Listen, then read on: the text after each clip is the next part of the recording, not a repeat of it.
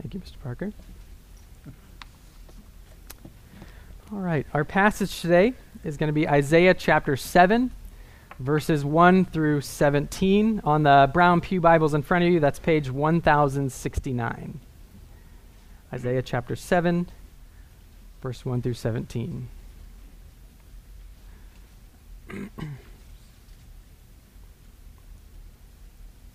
We could do the youth thing. When you're there, say there.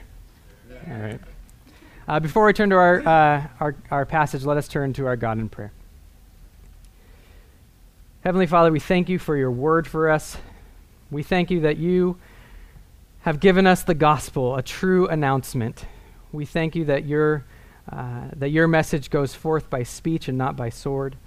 We thank you for your love and your power, and we ask that you would use this time of worship and praise to lead our hearts to a better understanding of you, of your purpose, of your plan, of your might, of your power to save.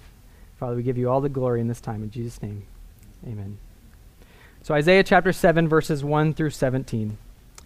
When Ahaz, son of Jotham, the king, son of Uzziah, was king of Judah, King Rezin of Aram and Pekah, son of Remaliah, king of Israel, marched up to fight against Jerusalem, but they could not overpower it.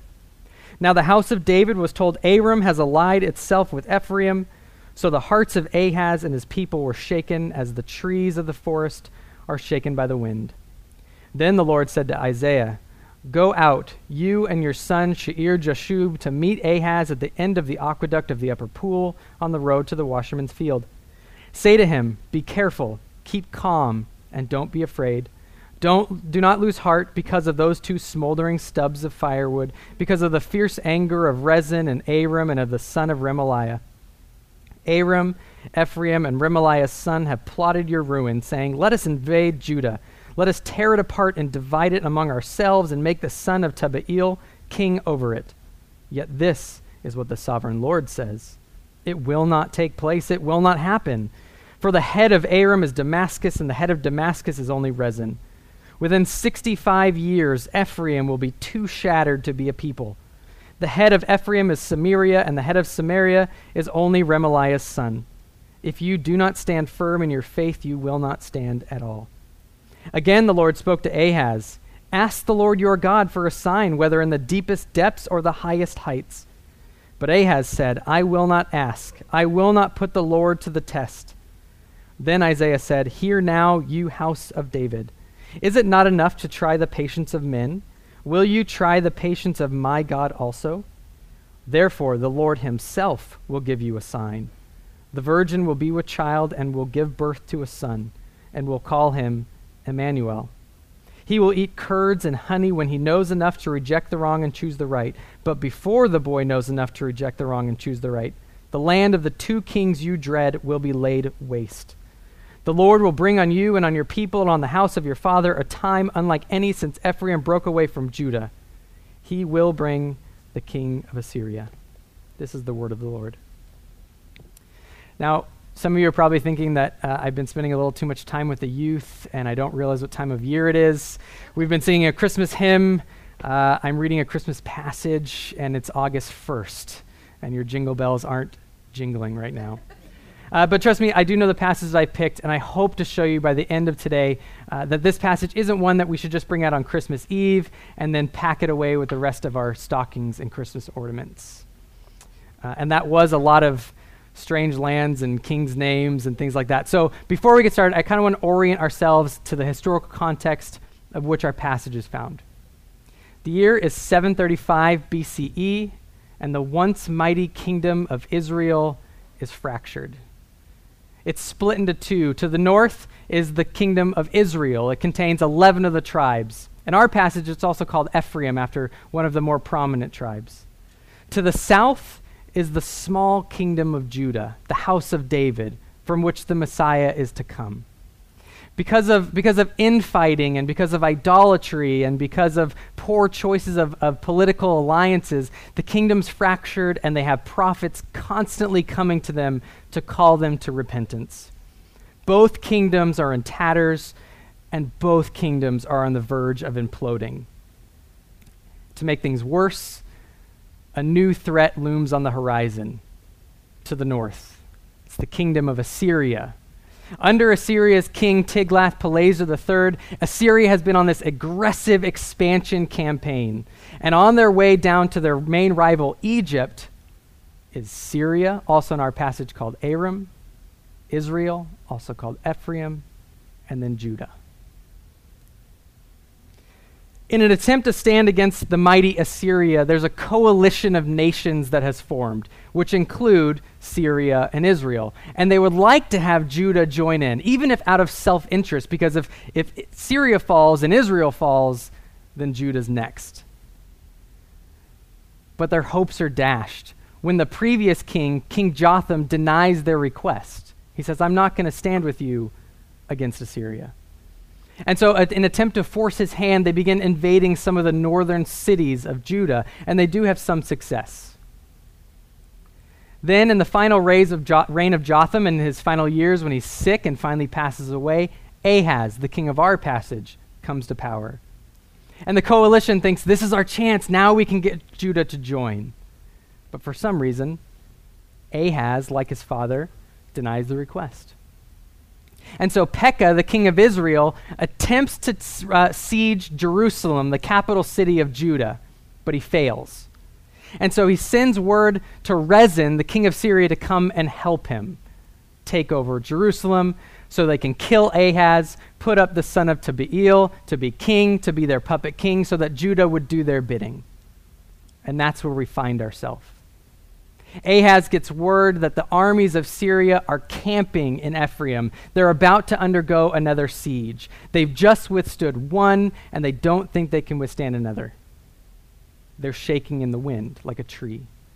Now, I grew up in Northern California in the Redwood Mountains, and I can tell you it's amazing to see some trees wave in the wind, and that they don't snap and fall to the ground more often than they do.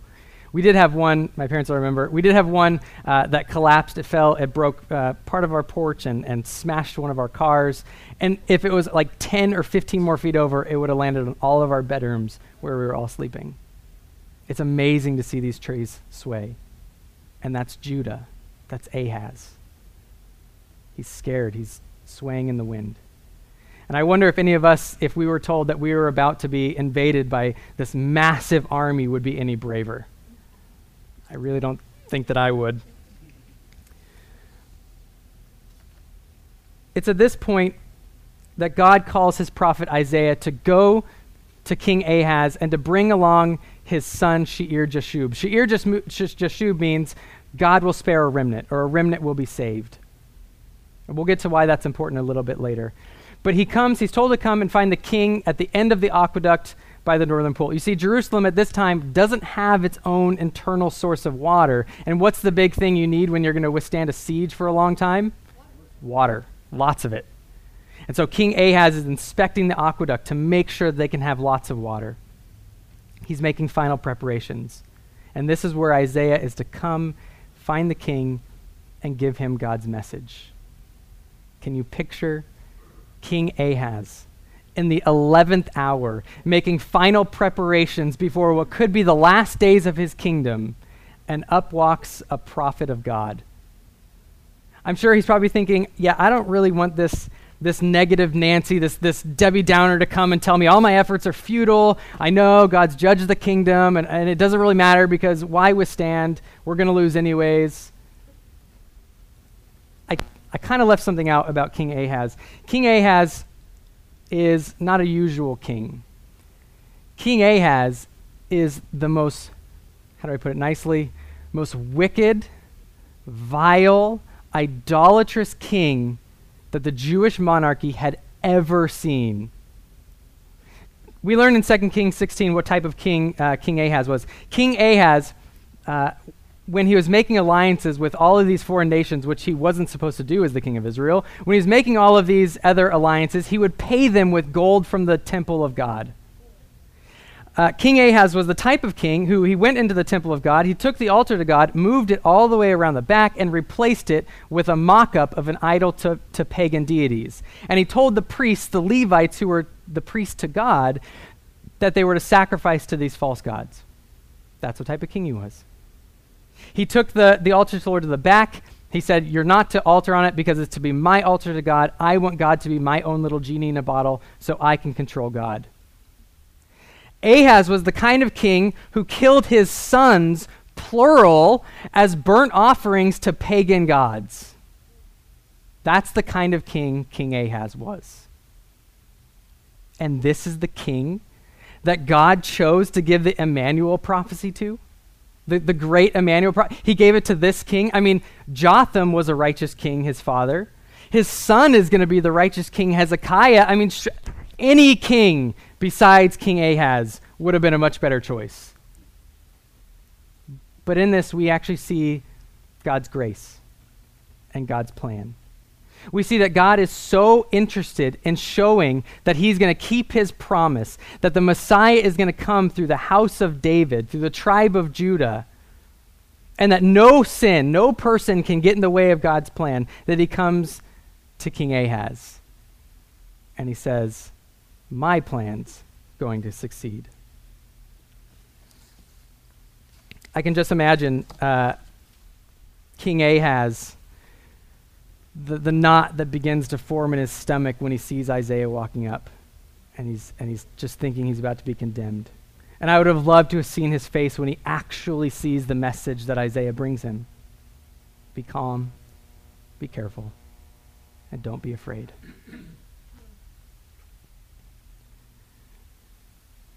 God shows kindness and grace to Ahaz.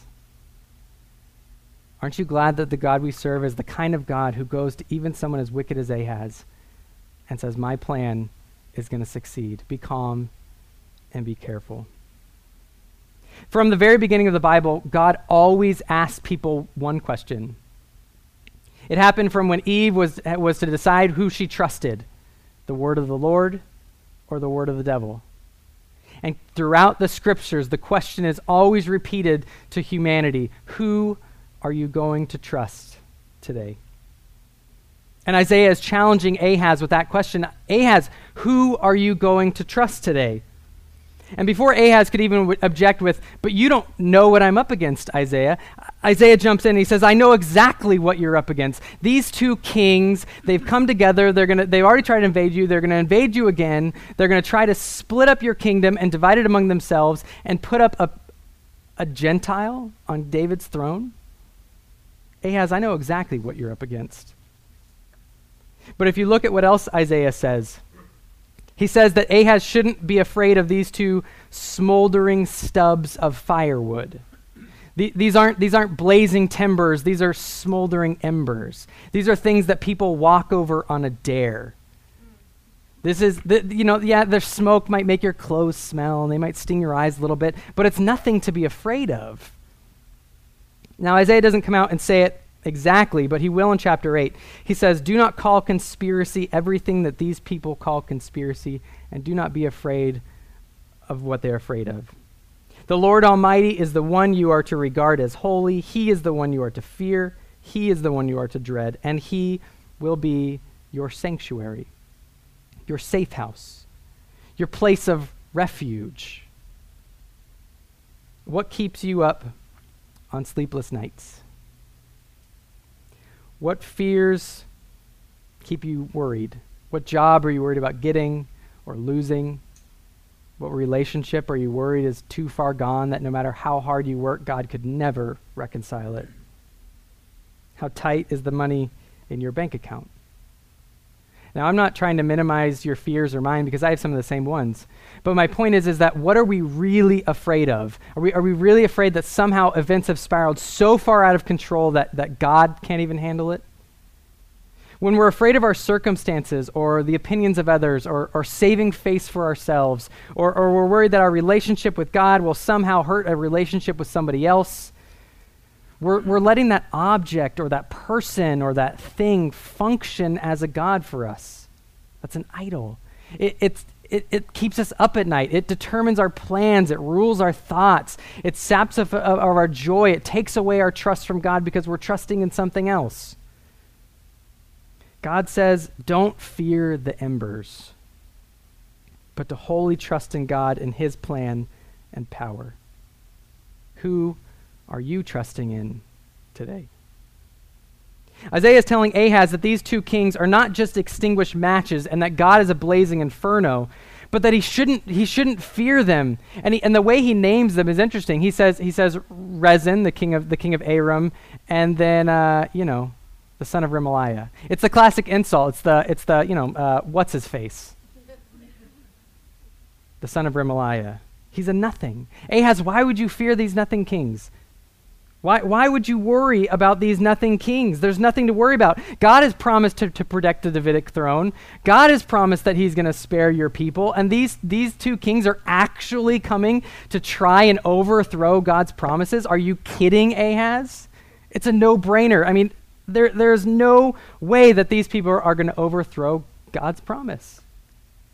But he goes even further. Isaiah reminds Ahaz that he's not even up against two nations. He's up against two men, two kings. He says that he's not really up against Syria or Aram because the head of Syria is Damascus and the head of Damascus is Rezin, one guy. And he says he's not really up against Israel because the head of Israel is Samaria and the head of Samaria is what's his face? They're nothings. Why would you trust that these two kings can do anything? These two nothing kings, they're limited in power, limited in knowledge, limited in resource, and are about to be overthrown anyways. Rather than trusting in the one who says, I know the plans I have for you. The one who is limitless in power, limitless in knowledge, the one who's mighty to save. Now, such trust in God doesn't always guarantee a favorable outcome, but it always will eradicate the dread that we have of those events, that somehow those events can thwart God's plan. And he doesn't just stop there. He doesn't just call them dying embers. He actually says that within the next 65 years, both of those kingdoms are going to be done and gone. And there's a little Hebrew play on the 65. It could mean something like what we mean when we say, you can't take it with you. He could be saying something like, you got to have an eternal perspective. In 65 years, which is not a long period of time, they're going to be done and gone anyways. So if you don't trust in God, he says, if you don't stand firm in your faith, you won't stand at all. If you don't stand firm in your faith in what's going to last forever, and you trust in this thing that's a nothing, you won't stand at all. But what says 65 in Hebrew could also be 6 and 5. Do we have any math majors? What's 6 and 5? 11. So he narrows down 65 to 11, and we'll see even later that he narrows it down to just a couple of years, which in ancient military time is a newsflash. Nothing. So God is challenging Ahaz. Who are you going to believe? Ahaz, who are you trusting in today? And to prove that these nations will not fall to Ahaz, to prove it to this wicked king, God says that Ahaz can ask for a sign, and he can ask for whatever sign he wants. It can be as high as heaven, or it can be as low as death. Whatever he wants, God has said, I'll be obliged to keep. See, I don't know if we quite get this when we read it, how dramatic this actually is. This is like Survivor and Fear Factor and The Bachelor and Young and the Restless, everything all put together. This is the God of the universe who created everything coming down in his prophet to one of the most wicked and vile kings and saying, you can have whatever you want. You can ask me for whatever sign you want and I'll give it to you. I'll do your bidding in this. And I'm sure even Isaiah was sitting on the edge of his seat thinking, oh my God. What is he going to ask for? What in the world is this wicked king going to dream up? But he doesn't. Instead of pulling the trigger on God's promise, he gives this pretend pious answer. He says, I will not put the Lord to the test. That's the modern equivalent of, I'll pray about it. Some of you got really squeamish in your seats. It's when we say as Christians, I'll pray about it. But what we actually mean is, I don't really care that much. But I don't want to look like I don't care about you because I like you. But I don't really want to be involved, so I'm going to couch it in religious language so I can be on my merry way. Right? Ahaz is rejecting God's sign and trying to look religious. But why does he reject it? Well, it's simple. He wants God to do his bidding. Some of you are probably confused. Didn't you just say that God said that he would do his bidding, and now you're saying he doesn't accept it because he wants God to do his bidding? That doesn't make any sense. Well, if we look at what God's sign actually was, God told Ahaz, be still and do nothing. Trust in me and in my plan and in my power, and I'll save you. Even though Ahaz wants God to do his bidding, the sign was actually meant to prove that Ahaz couldn't do it on his own, that God really would be the real one in control. And we learn in 2 Kings that Ahaz actually already had other plans. He didn't want God and he didn't want his meddling prophet to be involved with what he's already decided to do. Rather than trusting in God, rather than joining these other two kingdoms, rather than any other decision, he decides to do an end and around beyond Israel, beyond Syria, and appeal to the big boy, Assyria. Rather than being obedient to God, or rather than being the puppet king of Israel and Syria, he says, I'll be the puppet king. If I'm going to be a puppet king, I might as well be a puppet king of, the mega power in the region. He didn't want God to rescue him because he didn't want to give up his own plans. He had already sent gold to Tiglath-Pileser with a message. You know what his message was? I'm your servant. Ahaz had a chance to trust God for deliverance, but instead he trusted his worst enemy. He didn't want some trumped-up evidence to show them that his plans that he made by his own power and by his own intelligence were going to fail, because that would mean that he would actually have to show that he was an idolater, that he needed to repent, that he needed to turn, that he needed to trust God, that he needed to trust something other than himself. And that would be embarrassing to Ahaz. So rather than ending up with egg on his face, rather than looking foolish, he opted to look religious. But his faithless heart was actually revealed by his actions anyways. He turns to his worst enemy. And I think that that's the foolishness of all of our sin. That rather than trusting in God, we trust in anything. John Wesley actually said, if a man will not believe God, he will believe anything. Why, he may even believe that a man could put himself in a quart bottle. And we do that all the time. Not try to put ourselves in quart bottles, but we trust in our spouses, we trust in our children, in our jobs, in our looks, in how smart we are, in our bank accounts. We trust in our ministry. We trust in our church to fulfill all our needs. How often has that worked out for you? But we still do it. Even though we're always let down. Even though our expectations will always go unmet. Because those things aren't supposed to be God to us. We look to other people and things that will never fully have our best interest at heart, rather than the one person who always has our best interest at heart. Who are you trusting in today? I will not put the Lord to the test. But God wasn't having it. Isaiah actually calls out Ahaz on basically his terrible answer. He says, look, Ahaz, you can try my patience all you want. You can try the patience of these other kings. You can try the patience of your own people. But do you really think that you can try the patience of God any longer than you have with this ooey gooey fake pious answer? Seriously? But the amazing thing is that God gives him a sign anyways.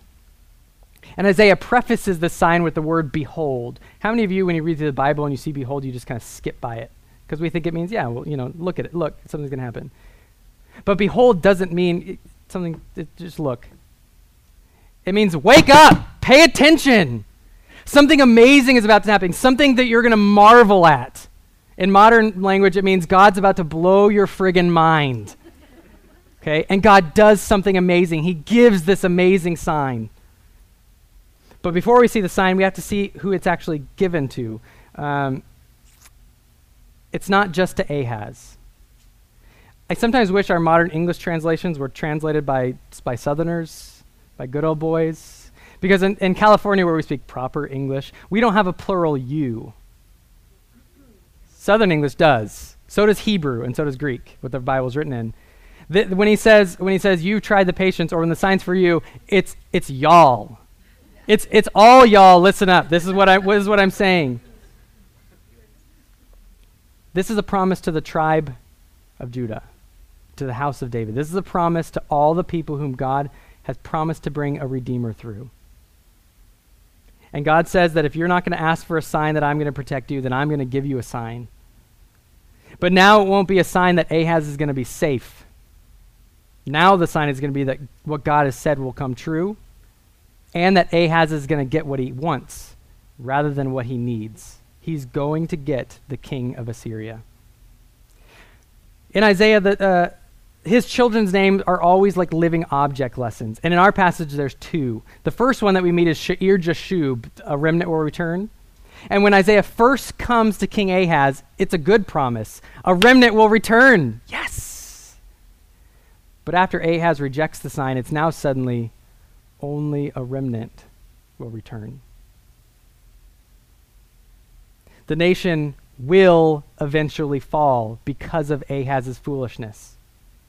The people of Judah will eventually succumb to Assyria and will be carried off into exile because of Ahaz's foolishness. But God will keep for himself a remnant. God will save his people. So what does the second child, the promised Emmanuel, signify? Since we usually only read this passage on Christmas, and we only read it in connection to the virgin birth, we often miss the historical context that it's set. We're so concerned with whether the Hebrew word Alma actually means virgin or not.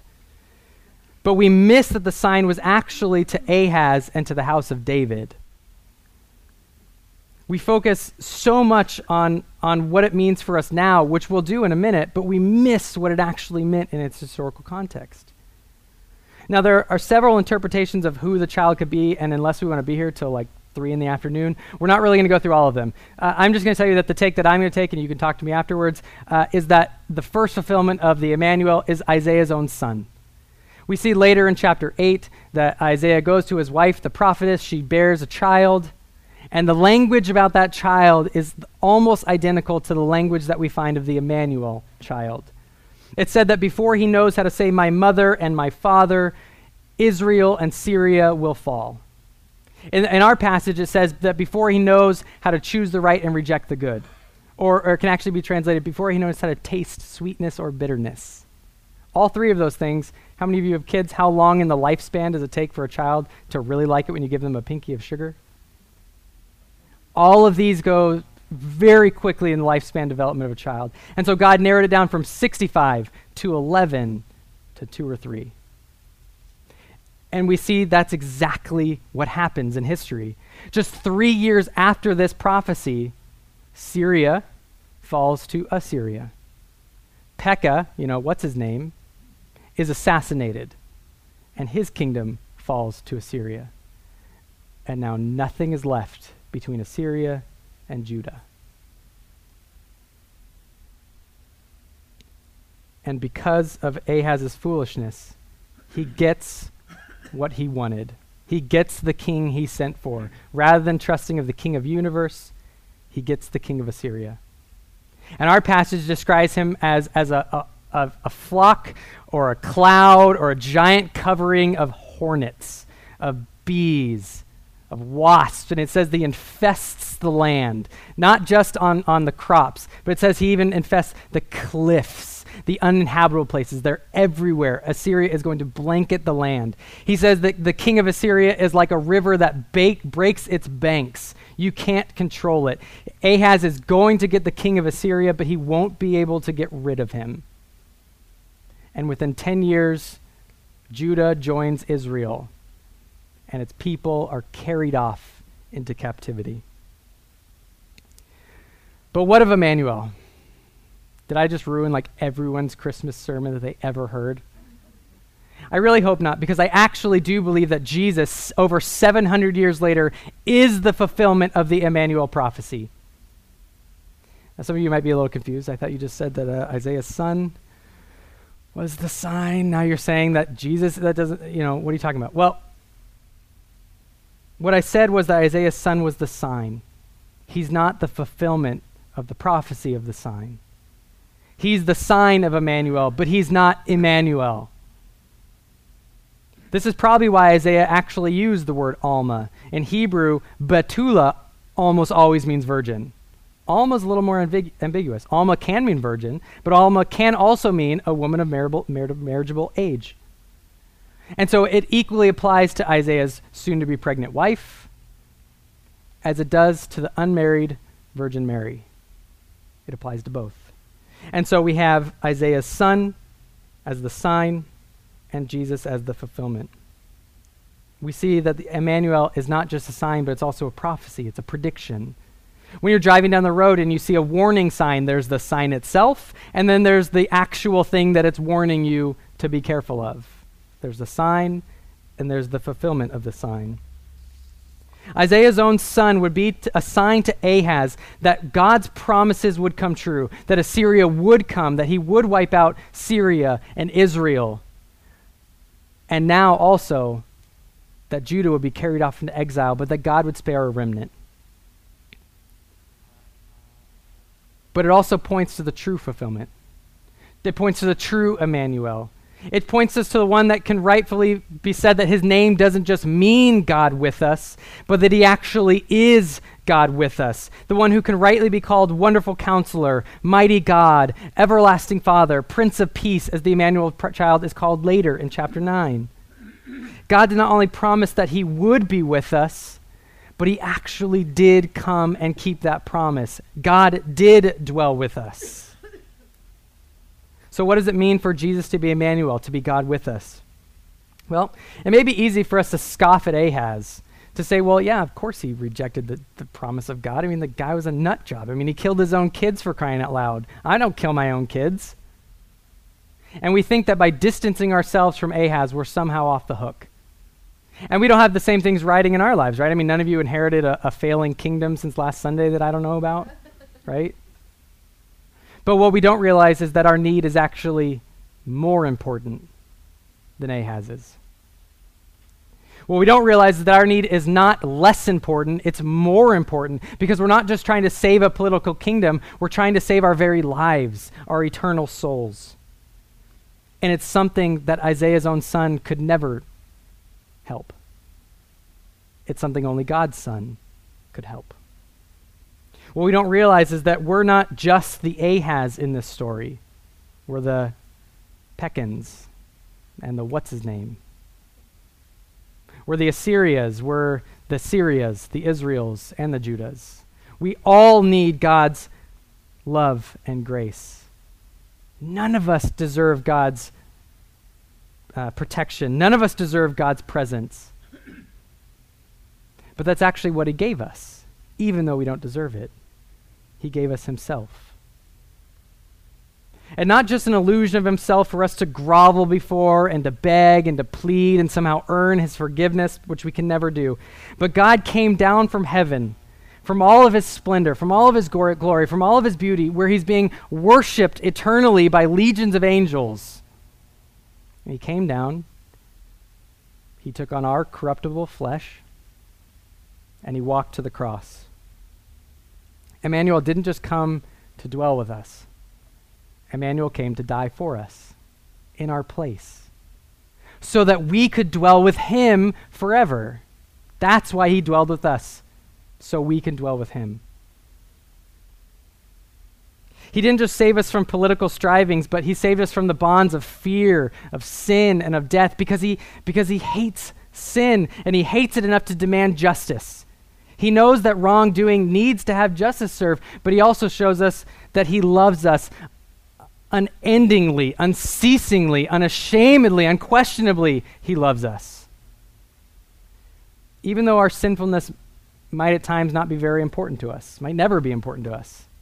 We might think it's an old passé or a dirty word or an ugly word. The passage shows us a completely different reality, that sin is incredibly important to God, but that we're even more important to God. That our sin needed payment, and that God could have said, you Ahazes are way too wicked for me to come to you. but instead he spoke comfort to us. He said, "Be careful, keep calm, do not be afraid, for I am with you, and your sins are forgiven by the blood of Christ, God with us, Christ in you, the hope of glory." And God is with us today, here in worship. Paul tells us in 1 Corinthians 14 that when we worship God in truth, that even the unbeliever among us will have their heart laid bare before God, and they'll cry out, "Surely God is among you. Surely Jesus is Emmanuel," and they'll join us in worship. We don't just come to church on Sunday to do our pious duty, to give our pious answer, to mark off the attendance box, to be seen by the who's who of the community, to get that ooey gooey warm flush feeling. We come to join in fellowship and to meet the living God in our prayers, in our singing, in our confessions, in our tithes and offerings, in our fellowship, and in our taking of the sacraments. We come to commune with the God who is there and who is not silent, as Schaeffer used to say. We hear about Emmanuel nearly every Christmas from the beginning of Matthew's gospel, but we almost never hear about the end of Matthew's gospel. You see, Emmanuel is the bookends of the gospel. He starts by telling us that Jesus is the fulfillment of Emmanuel, that Jesus actually is God with us. But he ends in chapter 28 with the final words of Jesus. "And surely I am with you always, even to the very end of the age." And God is with us today. It's not too late. Even in this, the 11th hour, even if you've spent your entire life denying God, rejecting God, trusting in your own plans, God still tells us to not be afraid, to trust in him, to not trust in whatever our own personal Assyrias might be. Where are you shifting your trust away from the God who is mighty to save? Because you're worried about something that only appears to be secure. That if you saw it happening in anyone else's life, you would instantly know how foolish it was. You would instantly know how bad it was for that person. But because it's happening in your own life, you're blind to it, you're ignorant to it, you ignore it. The God who created the heavens and the earth, who holds all things in the palm of his hand, calls to you. Be calm. Do not fear, and know that I am with you, even to the end of the age. Who will you trust in today? Let us pray. Heavenly Father, we thank you that you are a God who is with us. We thank you that you are a God of compassion, a God of love, a God of forgiveness, that even though we didn't deserve it, Lord, that you came down from glory and splendor to be among us so that we can dwell with you forever. We thank you that even our most vile sins are forgiven on the cross, that we can come into your presence boldly as children come into the presence of their Father. Father, we thank you that you are a good Father, that we can trust you, that we can love you, and that you love us in return. We ask that you would give us the strength, the wisdom, and the insight to call sin in our life sin, to see where our idols might be, and to turn and to trust you and your power and your prayer. Father, be with us as we go out from this place. In Jesus' name, amen.